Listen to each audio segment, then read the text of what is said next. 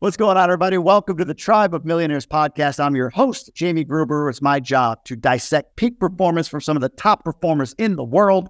Today, we've got one of our GoBundance members on a member profile. His name is Rob DuBroc. He is out of Kansas City, Missouri. He's the founder of On Track Storage, big into the self-storage space. We're going to dive in a little bit deeper on him. Rob, brother, welcome.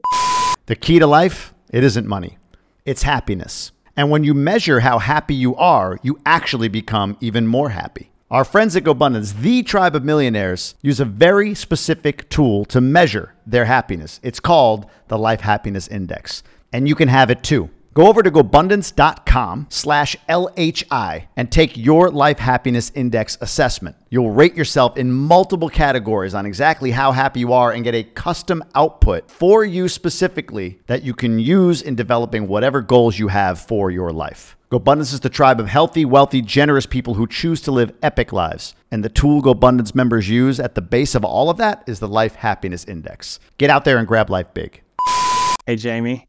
Good Kansas. Oh, did I say Kansas City, Missouri? Yeah. Oh, it does roll out. You just warned me. And it does just roll off the tongue. Dude, it's like the state line, man. It's like a blood zone. Yeah. I can't be from Missouri. My bad. It's Crips and Blood. Yeah, no, my fault altogether. On Track Storage. So self-storage in this environment. I'm curious. Multifamily, we're seeing it.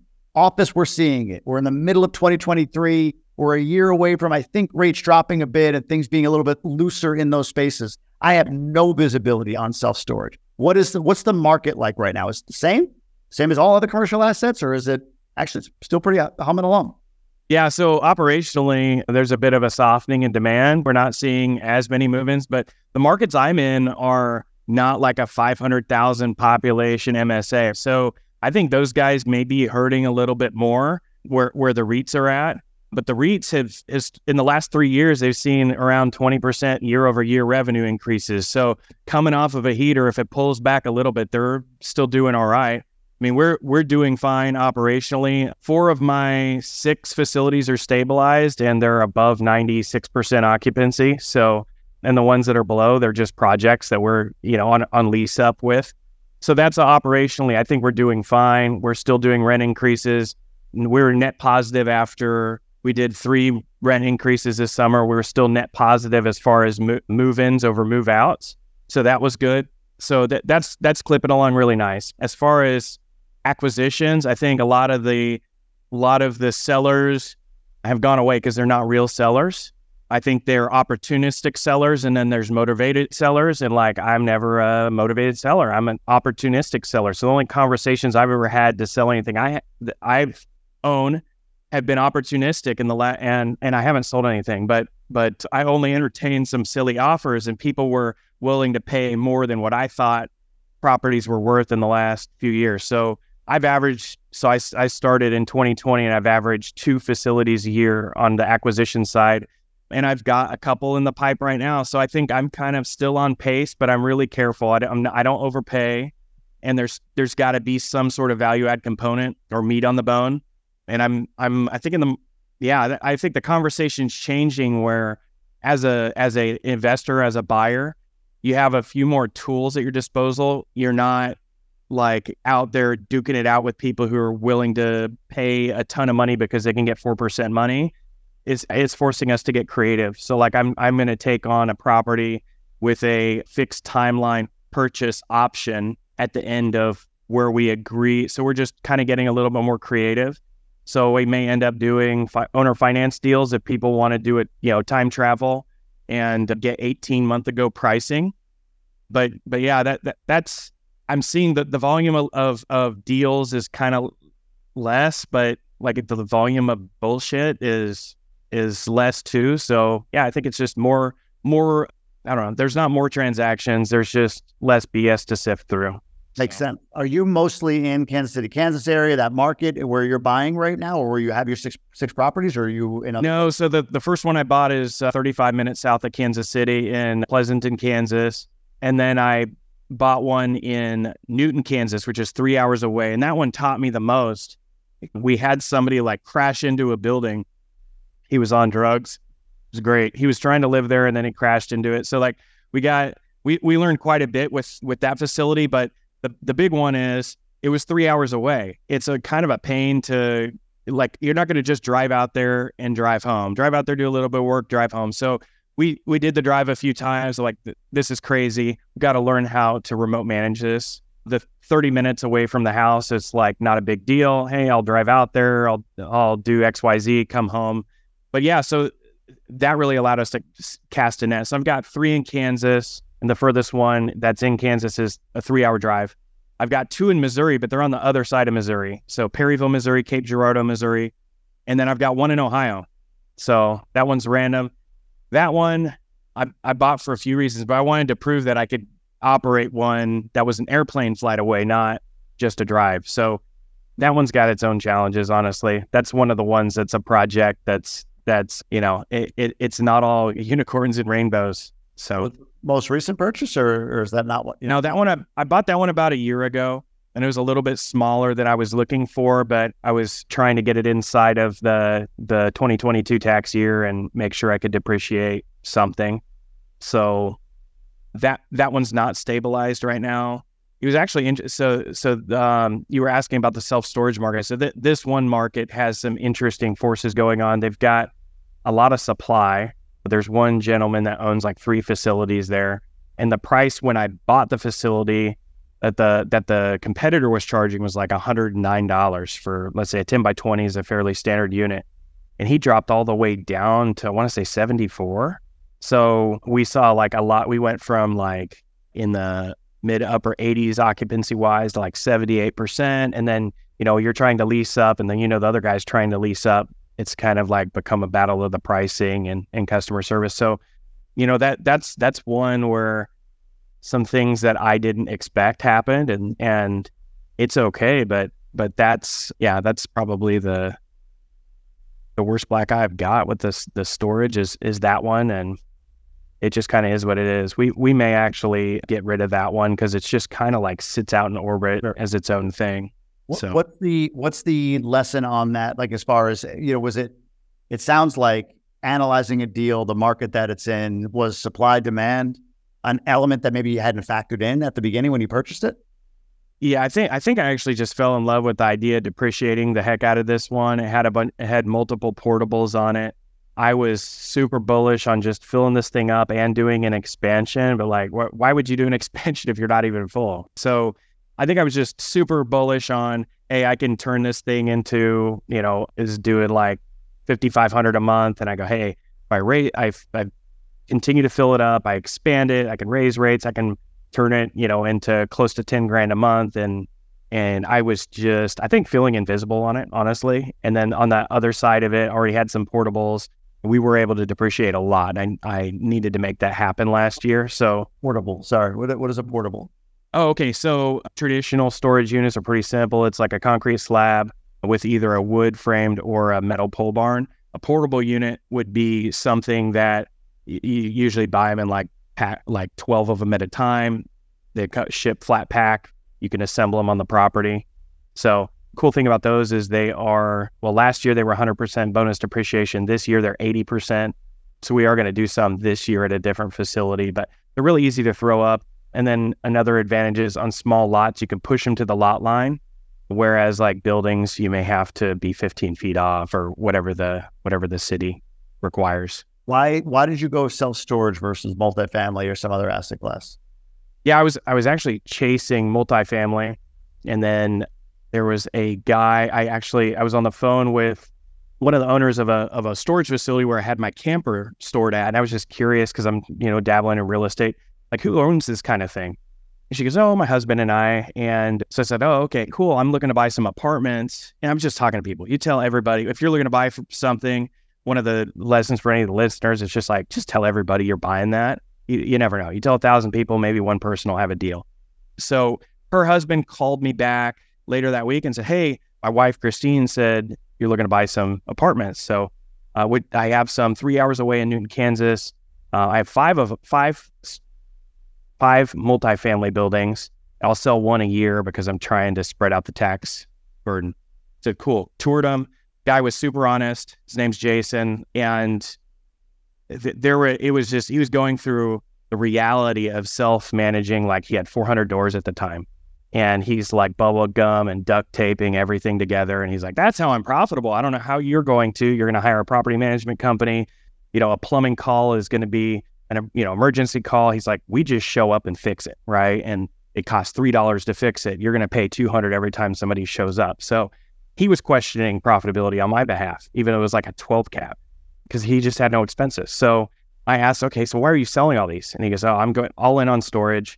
He was tired of dealing with it's 400 doors of residential is a lot for a self-managing person. And he was beat down. And then tenant landlord laws are a lot different for storage and multifamily. So, multifamily is great, but the pain I saw, and he communicated, like, just by being super honest. I was like, I was driving back. I had a friend with me, and he's like, well, what's your takeaway from that one? I go, I think I'm going to get in storage. Like, we can just skip this whole 14-year building cycle of he built his whole, that was my dream. Like, he's at the end of my dream and he wants out. And so, yeah, we just like skip that whole process and jumped into storage. So what is the disadvantage from your perspective of going self-storage versus multifamily, if any? Well, people don't need storage, right? You need somewhere to put your head. And so I see that if Americans become less consumers, or let's say, like, do you have an aging population right now that is just stuck to their stuff, and maybe the newer generations aren't as emotionally attached to things? I could see that being an issue. Another downside to storage is it's easy to build. It's a concrete slab, some framing. You don't even need electrical, right? So supply is a big risk. The enemy of self-storage is self-storage. So that's, for me, those are the two downsides, but there's a lot of positives too. How do you stand out? How do you ensure that? Because there's always going to be the need for it. So what strategy have you seen or are you implementing to make sure that, because you're right, that those things could shift. Somebody does build or whatever it might be, but how do you ensure that you're still the one standing in any given market? Yeah, so we answer the phone. We just make sure the phone's answered. The crazy thing about storage is they're typically in the markets that we're in, they're, a third-tier market, tertiary markets. They're not ran by a REIT. They don't have a full-time manager. Maybe they're most likely not big enough to support the salary of a full-time manager. So this is a person with a full-time job that's an insurance agent, or it could be a dentist or somebody that has an income earning job. And this was just some sideline because they had some cash and they're, maybe that they have an idea that's going to be their retirement or whatever. But I mean, we're finding that in markets. So that sets us apart. The person who answers the phone closes the sale, right? They could call 3 storage facilities. They call us, we answer the phone. Now price doesn't matter. It's about having the supply when somebody needs it. So, I mean, we're in markets where somebody has their pricing posted on the side of a building and they're 50%, or like we're 50% more than them. So like if they were $100, we might be $150. We answer the phone and we close the sale.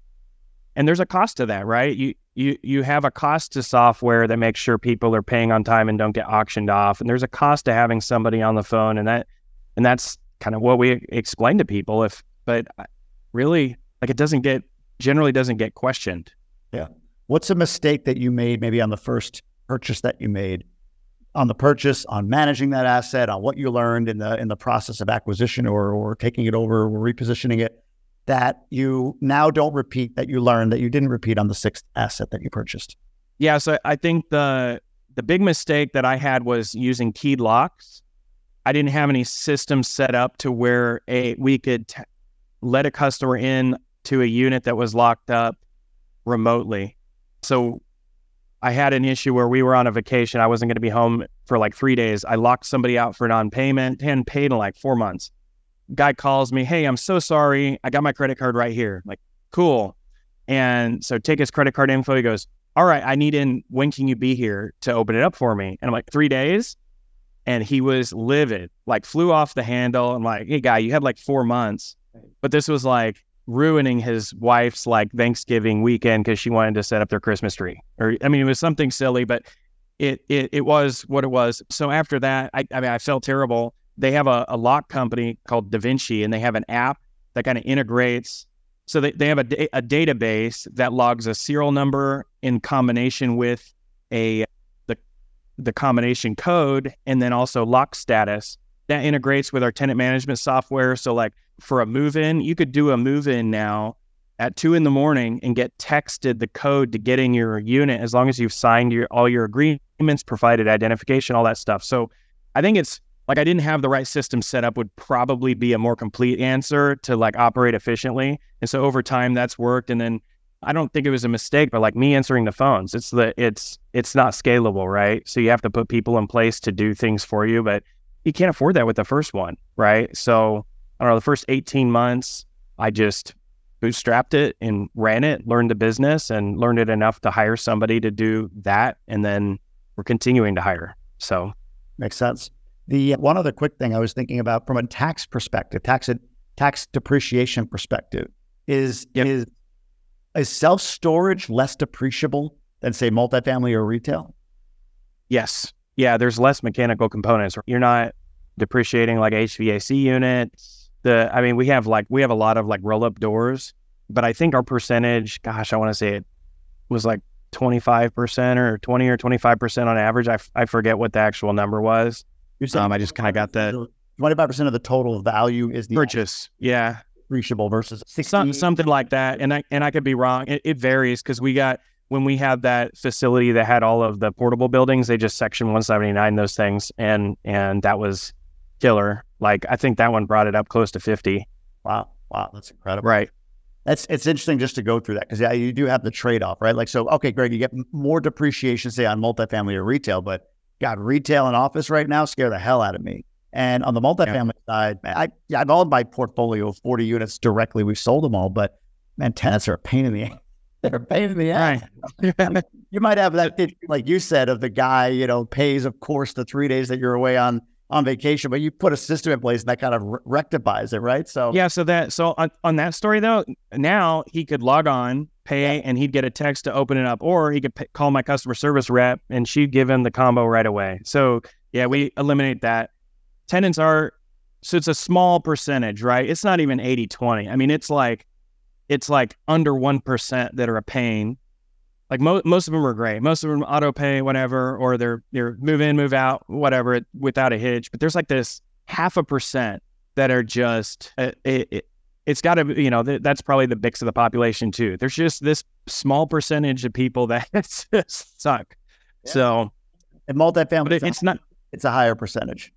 Yeah. One thing that so now I'm going into another thing I would have done different was, so by answering the phones, the big mistake there was people know you're the owner and they could tug on your heartstrings, man. I'm not a jerk.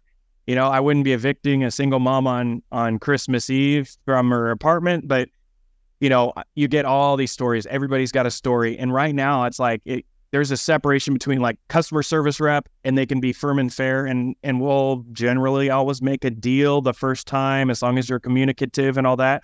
But when it comes time to enforcing that firmness, it's so much easier to have that buffer in place and not get the nastiness directly as the owner. So that's honestly, it's the brilliance of corporate structures. You got the line level people who got their marching orders. They can abide by it. But why do people ask for the supervisor and the manager and the regional manager and all that stuff? Because there's somebody in the chain that doesn't want to deal with it. And they're not going to send it to the next level because the next level is too big to deal with it, right? They're going to figure it out. So same, man. Like when I managed my own portfolio, stupid. I should have hired a manager right out of the gate. But I remember going to one of the properties like a Saturday. It was supposed to be for like 10 minutes, do something quick. And it was like a fucking zombie apocalypse, man. I walk in, I'm talking to this one tenant. She's getting loud. That opens up like the upstairs doors and these tenants come like out of there. They come down. I got like 8 of them surrounding me. My son is there, right? And I'm there for like 3 hours trying to oh my God, press everything of theirs and keep them calm. And we're going to sue you. And then I'm like, Jesus Christ, it's a pain. I'll take the 25%, property and land value depreciation over the 60 or 70% in the multi. Right. All day. Yeah. Or just be a little bit more spaced off. I think I'd be more apt to I think multifamily is a great asset, but I wouldn't want to be that close to running it. So Neither did I. And we did hire a manager after that. It's funny, like the guy said, and this was funny because we had the same concern. It's like, I don't know if there's enough meat on the bone. We're still repositioning. I don't know if we can hire a manager and cash flow. We hired a manager. We were paying more and we cash flowed more. Within 2 months, we cash flowed more because I was out of the way, right? They were actually bringing market rents, and they weren't panicking if an apartment didn't rent 2 days after it listed and dropping the price. They were keeping it firm and, continuing to push it. Good marketing, like all those things. That guy that had 40 units, I guarantee he put a manager in place, it would have been a way easier management, oversight of his entire operation. But you know what happened? There's beauty there. What's that? Did he buy a bunch of, did you ever keep up with him? Did he buy a bunch of self? Oh yeah, we go, yeah. He has a project up here in Kansas City, and we see each other frequently, go get dinner. Actually, it's funny because, so he actually handed me my second deal in that same town, Newton, Kansas. That's like where he's from and lives, but he spends most of his weeks up here doing projects in KC because they get more rents. Like for a new construction development, the math doesn't work down in Wichita right now, at least for what he's doing. So, but yeah, I see him all the time. He ended up selling that stuff off to a group, and it worked out great. He's actually, so I think he's got like a $12-15 million boat and RV storage up here he built. It's great. It's mostly stabilized. I'd say he's probably 88% occupied now, and especially with boat and RV sales kind of tanking. I think he built his last building. It's mostly empty, except I parked my stuff there now. But he's building contractor garages, and those things are filling up. I mean, it'll be like a $30 million build out, like valuation once it's done. But his strategy is cool for development. He'll build, like he's building with the contractor garages 2 at a time. So put 2 up and then fill it 80% and then order the next 2 buildings. And fill it 80%, order the next 2 buildings. So he's on his like 3rd row. But it's cool. I mean, he's mentored me through a lot. But we go out to dinner, go get steaks or whatever. And one thing in 2021, I'm just like obsessed with like getting this business going and force appreciation and the storage he had built before that he was operating in the same town as us.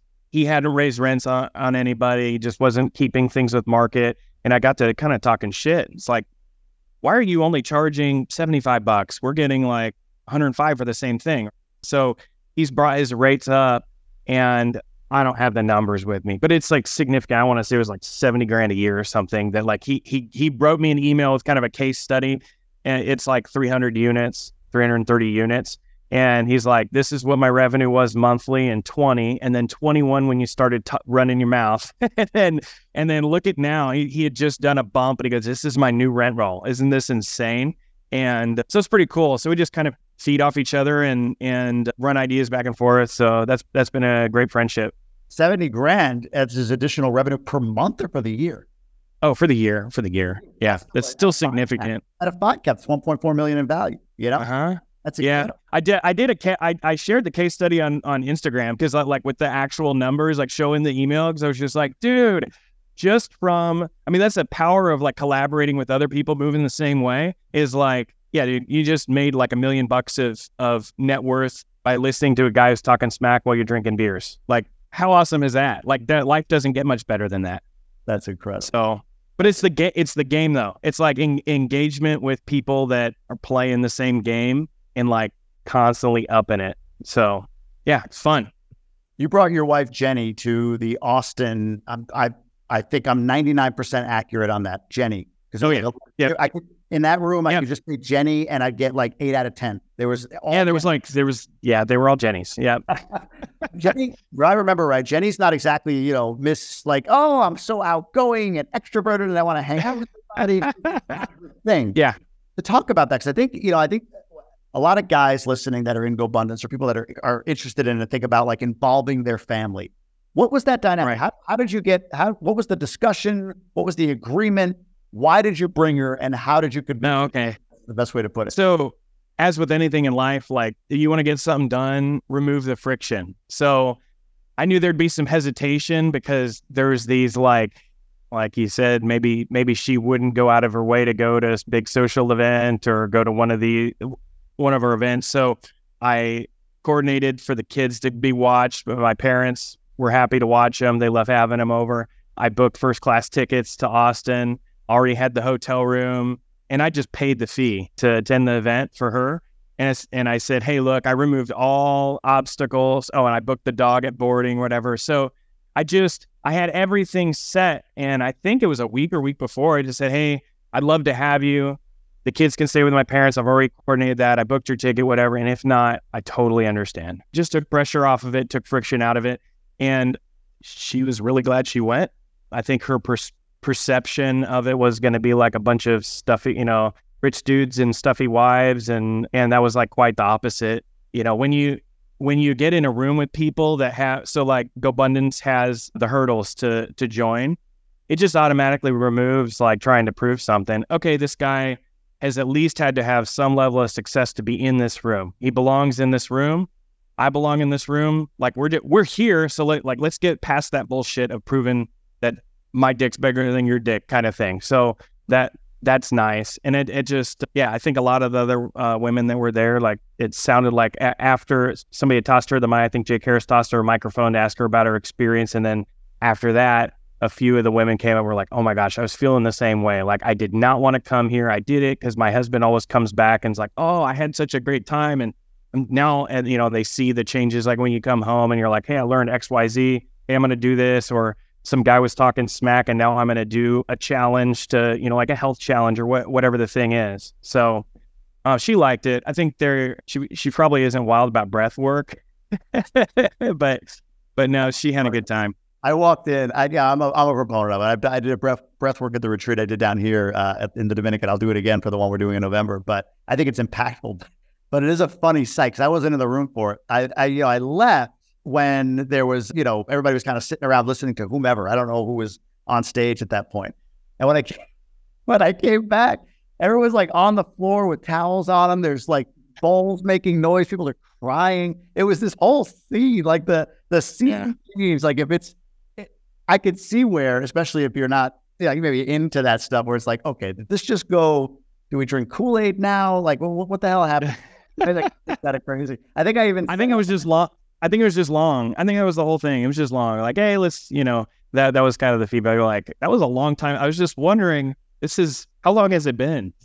So or whatever. The next, I don't remember when I went up with Jesse Itzler, and I said to the room, like, man, if you brought your wives to convince them that you're not in a cult, you picked a bad event for that, just because. Right. So, and hugging, right? I was like, yeah. How did she do on the hugging? Was it weird for her? I think she did good. Yeah, she hugged two other Jennies, and there was a little bit of a height difference. I think Jenny Baldwin, Dustin's wife, was pregnant at the time, so it was like kind of a lean over and around a bulge. But no, that was a good one too. So.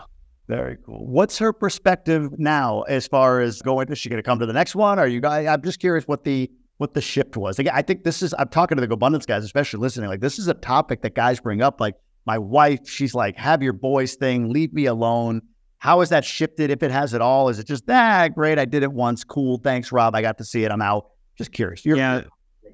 So now she wants to go to like all the events and not necessarily attend the events. Like, I brag up like, a Coney has got this awesome Ritz Carlton, and I was bragging that up. She's like, well, can I go? And I'm like, well, she really likes like reading and getting a massage and stuff. I'm like, what an awesome like 2-day thing. I go do my thing, you go do your thing. So we've done a bit of that. But yeah, she's going to come back. We're going to go to the Austin thing. So yeah, I think the perspective changed a lot. So she's like, I hope we don't do a bunch of woo-woo stuff, but up to Matt. Yeah.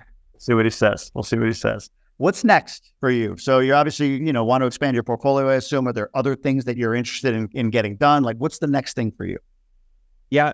So I'm trying to, I got two major initiatives right now. I think right now is like a good, like, make sure that the house is in order period of time, make sure we're running things correctly, really get marketing dialed in. Like, for the first time, we're spending money on marketing to fill up facilities.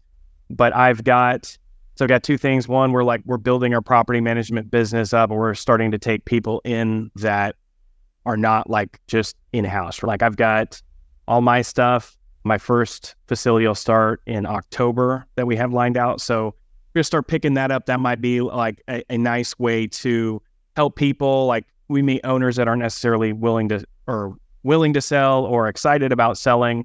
And then we might come in and give them an option and say, hey, well, we'll manage it for like 3 years, and then we can exercise an option. And and try to create a win-win there. Or people who, they were stuck on a price and maybe that price isn't lendable right now. So we're building that up right now. I'm excited about that. Then I've got Storage Academy. So we're launching a podcast, myself and another GoBundance guy who's in storage. We are, we are focused on helping others maybe just take a skip in learning and not have to just search all over and fumble. And it's just a lot easier to, figure things out if somebody's helping you along with operations. So I don't know if you can Victor, I just had Sam. I just had Sam Wagert on. Have you met Sam or no? I have not. But Sam's out of Charlotte, a young guy. He's 32. He's been at GoBundance for a decade. Just to give you an idea. Okay. Oh, wow. Yeah, he's done some cool stuff. He bought a karate studio. I'm probably saying that way too basically. Whatever. Martial arts. That's the word. Okay. Yeah. He was 15 with his parents, right? The guy wanted out, and Sam was his top student, so he bought it at 15, then expanded it, and ended up selling it later.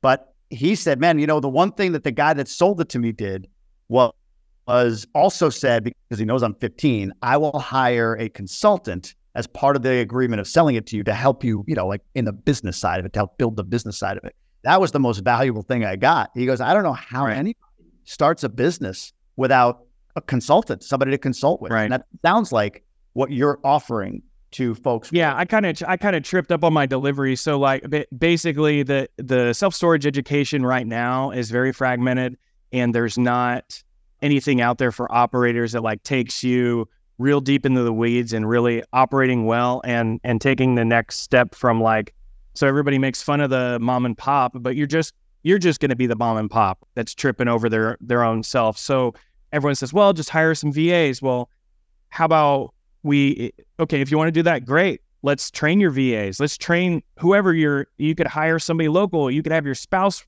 answering the phones. Whoever it is that's going to be your customer service, they need to know how to do customer service. And instead of you fumbling like I did for 18 months, how about we just put a guide together, some training with some testing, and you can just say, hey, take this, and then you can focus on whatever part of the business that, I'm 3 years in now, and it's a hell of a lot different of an experience for me in growing it and running and working on the business versus it was really in the weeds for doing clean outs. And we have a profile that really works for hiring our boots on the ground, our local part-timer help. We find folks that are retired or handyman profile or a veteran profile, somebody with that can't just sit still. Maybe they don't, our pay ranges from, $20 an hour, and they might get 2 hours a week. It just depends on what the facility is. It might be $200. It might be $800. It just depends on, and that's not a livable full-time wage. That's gig work, right? So how do we find people with we'll teach people how to find the gig worker, and you can just give them this training and have them trained up and modify whatever you need. But there's these just basic things that I think it's a shortcut. And then also part of that is community. And it would be cool to have events. I looked at your event where you had a bunch of people in the Dominican at the Epic House, and well, that'd be a cool way to pay for vacations. I think a lot of people would pay for, I know for a fact people pay to be around other people that are in the same business. I know the value creation that's there.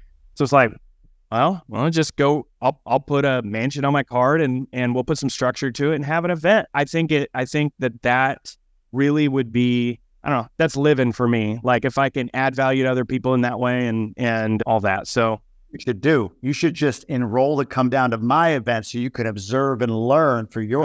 There you go. That's how you pitch. There you go. Anyway, all right, let's dive into these GoBundance questions. We have 6 pillars in GoBundance: bucket list adventure, horizontal income, age-defying health, genuine contribution, authentic relationships, and extreme accountability. In which of those 6 pillars are you, Rob, crushing it? Bucket list adventures. I think it's chaotic. I just feel like I've been on this travel vacation binge, but I listed them out. I had been on 12 trips this year, and that is a lot. It's the end of August. What stands out? What's the one that stands out the most? Maui just was amazing. Maui and Alaska, you can't beat those two places. They're kind of complete opposite ends of the spectrum. But we went to Maui, and this was the first time. The prior time I went to Maui, I hadn't hired somebody to answer the phones for me.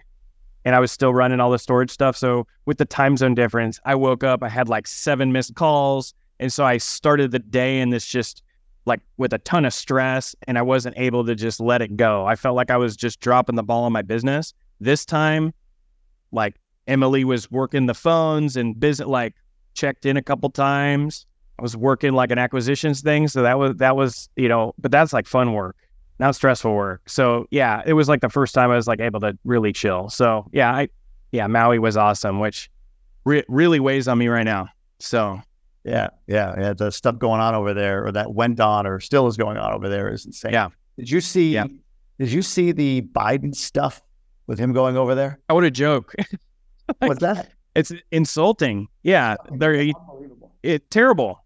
So, I mean, there's a lot of people missing. A lot of those are kids. And like, yeah, I was actually talking, like the next one was going to be like, a pillar where I'm struggling with. And when that happened, I told Jenny, I'm like, well, I mean, I've had a couple of charities that really speak to me, but we've spent so much time on Maui and like just the devastation and the kids, man, like the kids off school. It's just like really just crazy. So, yeah. But yeah, it's a joke when, the Biden thing was a joke. Oh my God. It's like the joke about the dog. Oh, it must be, the ground must be hot. No kidding. Are you crazy? Like, yeah. I know, whatever. And I'm sure he didn't eat anything by it, but fuck. And then you get into, well, we could kind of relate because we had a kitchen fire 20 years ago. And then it save us. It's like, what is going on? It's like, are we in the Matrix? What the hell just happened here? Sorry, go ahead. No, we just need to stop having such old dudes. I mean, like that are just disconnected from reality. Like, is that the majority of folks? I don't think so. It's unfortunate. But it sucks. Like to be embarrassed about that, how that's handled. Other stuff too, but like that thing, that's tragic. So terrible. All right, tell me about the pillar that you need more. It sounds like maybe genuine contribution. Need more support and accountability in?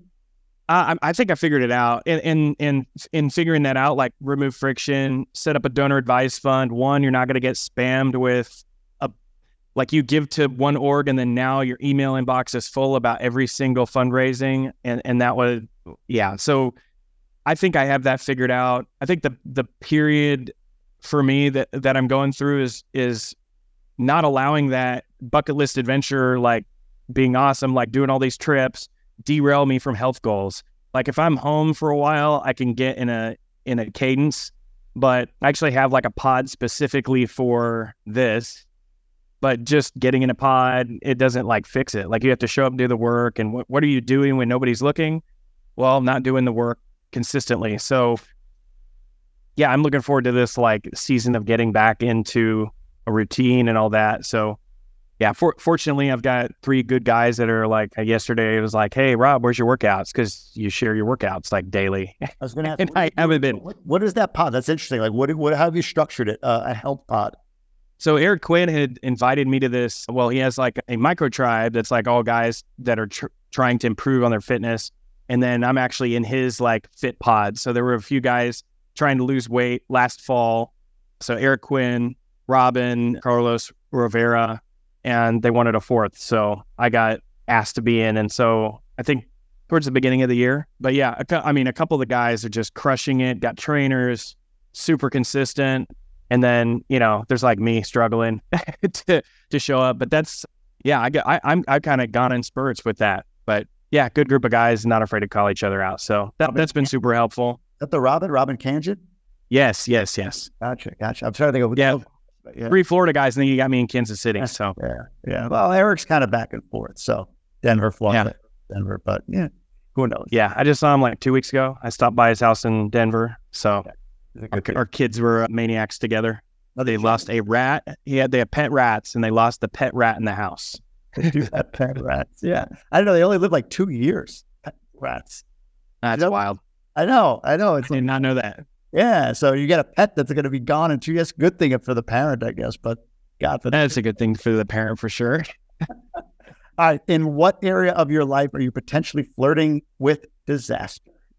Oh, so time management, time blocking, channeling the superpower, the ADHD superpower, making it the superpower, not the detriment, that whole thing. So I'm rereading this book, which is like Game Changer, Faster Than Normal, Peter Shankman. So what are some of the things from that really, really stand out? I mean, time blocking is like the biggest thing for me, figuring out what works and what doesn't. But he goes into Atomic Habits a lot, like setting up regiments. I think we thrive on regiments. So I just have like, so Mondays, I'll have a time block of 4 hours. That's one specific type of work. And so I'm a work in progress on that stuff. You know, that's something that like, I'm not willing. I went on like Adderall back. I had a corporate job. I was doing credit and collections, like calling and fixing accounting issues. And my doctor said that is the worst type of job for your condition. And what condition? She's like, you have adult ADHD, which like, whatever, everybody gets like, you can just say you can't be, yeah, everybody can get diagnosed with that. But she put me on Adderall and it was like crack. And I'm just, yeah. So for me, I'm trying to figure out, there's some supplements like lion's mane, whatever, some nootropics you can take. But man, for me, it's just behavior control and discipline. Yeah. Yeah. You ever microdose? I've not microdosed. Should I do it? I'd be open to medicating that way, but you know, like the pharmaceutical one, I'm like, I don't want the legal mess. So I'd try. It's not intended to be a replacement for Adderall or anything, but we don't do it here because we just don't know about the laws in the DR on mushrooms. I don't want to be in a jail somewhere, but yeah, like a 0.2 milligram capsule, 3 days on, 2 days off kind of thing. It does that. It levels me out. It just like my brain is always like going. And then, yeah, it's like, you know, shiny object this way, shiny object that way. And it just sort of takes the speed off. It almost just sort of slows things down or allows me to stay in it. Not focus. Like I've seen people on Adderall that are like, you can't even break them. Like they're just in whatever it is they're in. But it's like it feels very natural to me to kind of just, I don't know, keep you concentrated or focused or at least aware of where you are in that moment. So that's one thing. One of the behaviors that I was talking to a coach about was, well, he said that it's not, so procrastination, ADHD is not necessarily like a shame. I think it was like you're motivated by shame and guilt is what some people say. And actually it's decision fatigue is what's another school of thought. And so one of the things I'm working on, and also in Shankman's book, he talks about it, is just removing options just on silly things. Like with food, it's like, hey, the meals are already figured out for the week. Don't have to think about that. With clothes, like I started wearing more plain shirts, no logos, right? Just like grab a plain shirt. I like melon hats, throw it on, whatever. I did have a decision. I was like, well, which hat do I wear on Jamie's show? I was wearing a GoBundance hat on Jake's podcast last week. And so I was like, I think I'll switch my hats up. But that was a decision, man. That was a tough one. You're burning energy. That's why I wear black shirts every day. And honestly, man, that's one of the perks of living here where labor's so cheap. Like everything's done for you, right? We have 2 ladies, 7 days a week. Everything's done. My meal just arrives, right? The clothes are clean. The house is clean, like all the time. Everything's done. So it does remove that. It's a big reason we decided to stay for another year, to be honest with you. That was our brain damage topic in the house, was a lot of fatigue around the food. So we figured that out and that gets prepped. So that was, man, that's hard because we got a lot of like, you know, always stay away from gluten and dairy and like all the seed oils and stuff. And then like when you get down to it, every recipe that looks good that you find in a cookbook does not adhere. You're like, oh crap, what do I do? So it's a joint effort, and I'm like, this is like messing me up. I can't even think about this. Let's just get somebody that can actually do this right. Smart man. What is one specific what specific way has GoBundance impacted your life? All right, so I joined GoBundance probably like everybody else, thinking, hey man, I'm joining the tribe of millionaires. I'm going to learn how to make even more money. But that hasn't been the case. I mean, every year I've grown, but it was funny that I went to Park City was my first event a couple of years ago, and what came out of that was like just the areas in life that were more important than the money piece that I needed to focus on. And then, you know, like I had written some goals on my one sheet that was like, be a better husband. And I remember it was like, okay, what does that mean? So it was like, is being a good husband listening, or is it going on a date night once a week or whatever? And so I got challenged because I had all these like, man, I just look like a great guy. It's like, be a great dad. That's a goal. Well, how do you measure that? It's an outcome, but what do you put into that? It's like, okay, I have a goal right now, like ride dirt bikes with my kids 50 times this year. And on my habit tracker, there's like a ride dirt bikes with kids, and I'm behind. I'll admit it's been hot. It's like 101 degrees, and I think heat index of like 116 today. So nobody was out riding dirt bikes, but that's with the Go Abundance guys. It's like a lot of like, okay, so you want to be this version of you, like let's back into what it looks like, and what do you got to do to do that? And so that's been good. And then just being able to like be vulnerable or open with finances. Like when you're talking about growing your business, you could talk to somebody who's relatable, who's doing something similar. It might be a different line of work. Not everybody's I'm in storage. It's just a niche. I was on a trip with a guy with Nick Uhas, who's a YouTuber, and he's got big dreams. And it's like, well, you can like talk about numbers without judgment. But if either one of us went to maybe a group of family members even who are supposed to be the closest people to you, it might get a little awkward. Or just a local group of friends or your fantasy football league from high school. Like, dude, you can't talk about a lot of the stuff. So in order to be the best version of yourself, you just got to be able to talk about it. So I think that's one thing, not very specific. No, I think that's very specific. It's funny. You're making me think about, so you've been in about 2 years. I'm going on 5. Yep. And I think we get to a point where you forget, or this becomes very normal. And you forget that it wasn't normal previously to have goals like that, like a date night with the wife or 50 runs or whatever it might be. Well, were you at the San Francisco event last April? Yeah. Yep. With the exhibit. Yep. So I had Alvin. Yep, Alvin. I had lunch with him because we were prepping for his interview on stage. And I don't know how it came up, but we were talking about we schedule our date nights every Wednesday, or maybe it was Saturday because I was living in the US, whatever. We have our date nights every Saturday. And he was like, whoa. He's like, this room is crazy, man. Like guys here like schedule their dates and they have like goals for how many exercises they're going to do. It's like, and this is a guy you look at. I mean, exhibits, he's huge as a first and then as like a pop culture icon on Pimp My Ride. Not an unsuccessful guy. It was this unique thing. And it was like, wow, I guess I forget that sometimes. Like the things we talk about, the things we bring up, what the culture is in a Go Abundance, if you're in it long enough and you've been in it long enough, become very normal. And so it's like constant, like what you did, get another pod to challenge you on health. Otherwise, you could just sort of be average amongst above average, if you will. If that sounds really, that doesn't sound the way I wanted it to be, but you get my point. So yeah. All right. What advice would you give to a new or prospective member of any Go Abundance community? I would try to find a lane and stay in it.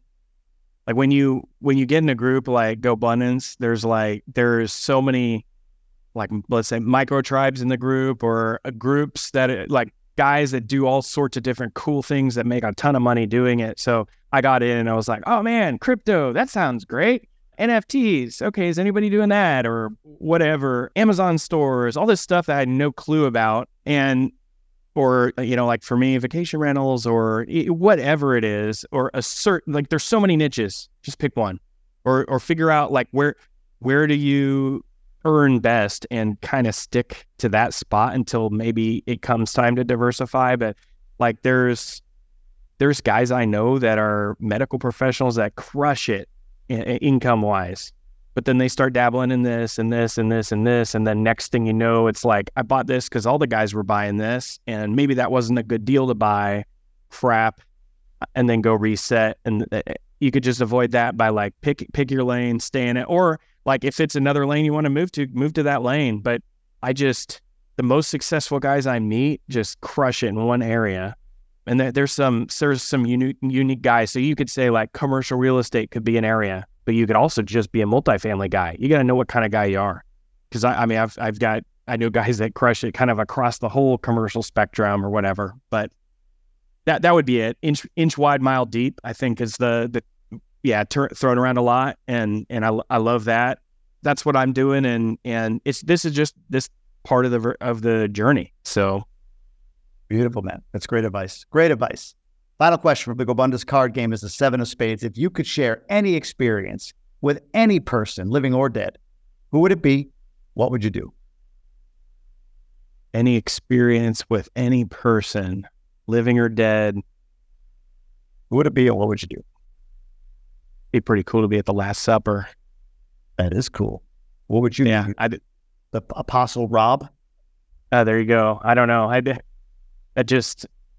Why? I can't think anything more. Yeah, bigger than that. So, what would be? I'm curious. What's the? Why go there? What was it? What is it about that? I mean, there's something obvious about it, but I'm kind of curious if you were to explain your reasoning for that being it. What would that be? Gosh, I mean, I don't have like a super deep answer other than I don't think there's anyone more important. Like like a lot of the things we think about people are all built on a facade. So I would, like Elon Musk. Oh man, I'd like to go in like 5 years to Mars with Elon Musk. Would you really? Probably be an awkward conversation. I mean, the dude's so impressive, but I don't know. That just interests me. I don't have a really deep answer, but it just that's just it's like one of the a moment. I had a thought on Christ the other day, and I think this is true. But the question comes up of like, was he really Son of God, or was he a significant human being, or whatever? And I have my belief. I believe in Christ and being the Son of God. But even if he was just a significant person, a really, really, really influential person, isn't the calendar based on when he was born or died? Right? Like there's BC and then there's AD, right? Like it's essentially like right. Human being in history dictated the flip of the calendar. I mean, no matter what, that's insane, right? Like that is that's significant. Yeah, even for non-believers, it's significant. And it's interesting. I think I've heard a lot of people talk about the calendar and like your circadian rhythms and all of that. And then that's the one thing. Brandon Turner, his Better Life podcast, he interviewed, now I'm forgetting his name, Jeremy. Gosh, now I'm botching it. That's embarrassing. But he was talking about all this stuff, and then 7 days, like there's nothing about the 7 days, like with lunar cycles or revolving of the earth. And it was, let's see, the like a year is based on rotations around the sun, and a day is a rotation of the earth, etc. But I think the 7 days is only, the 7 day week is religious. That's the only one of our cycles. So interesting. I didn't know. I mean, I botched that whole thing, but my takeaway was like that it's significant for religious reasons. And there have been like fallouts in civilizations that have tried to go to like a 4-day week or a longer week. So interesting. I was trying to look up Jeremy on the Better Life podcast, but I can't find it. So I'll have to keep. Yeah, totally. I botched it. No, it's good. Rob, I was good. What's that? That was a great podcast too. Jefferson Bethke. Jefferson. Yeah, not Jeremy. Jefferson Bethke. That's a good one to check out. Really interesting. Got it. Where can people learn more about you, follow you, Instagram, wherever you want to direct them, websites, anywhere you want to ship? Yeah, Instagram is probably good, at Rob DuBroc. And then I've got another one at Storage Academy if you're interested in storage. We've got a couple of groups, Storage Investors, and then there's Self-Storage Deal Makers. If you join one, it'll tell you about the other one. But the Instagram's probably the best place to get a hold of me. Well, Ben, I appreciate you jumping on. I'll see you hopefully in Austin or Lake Oconee. Yeah, I'll see you in Austin or Oconee, both of them. Yeah. Yeah, both. You might as well, but you plan the year in advance, you start booking trips, you just book them all or book. So shit, man. Thank you. Yeah, I appreciate you. Thanks for having me on.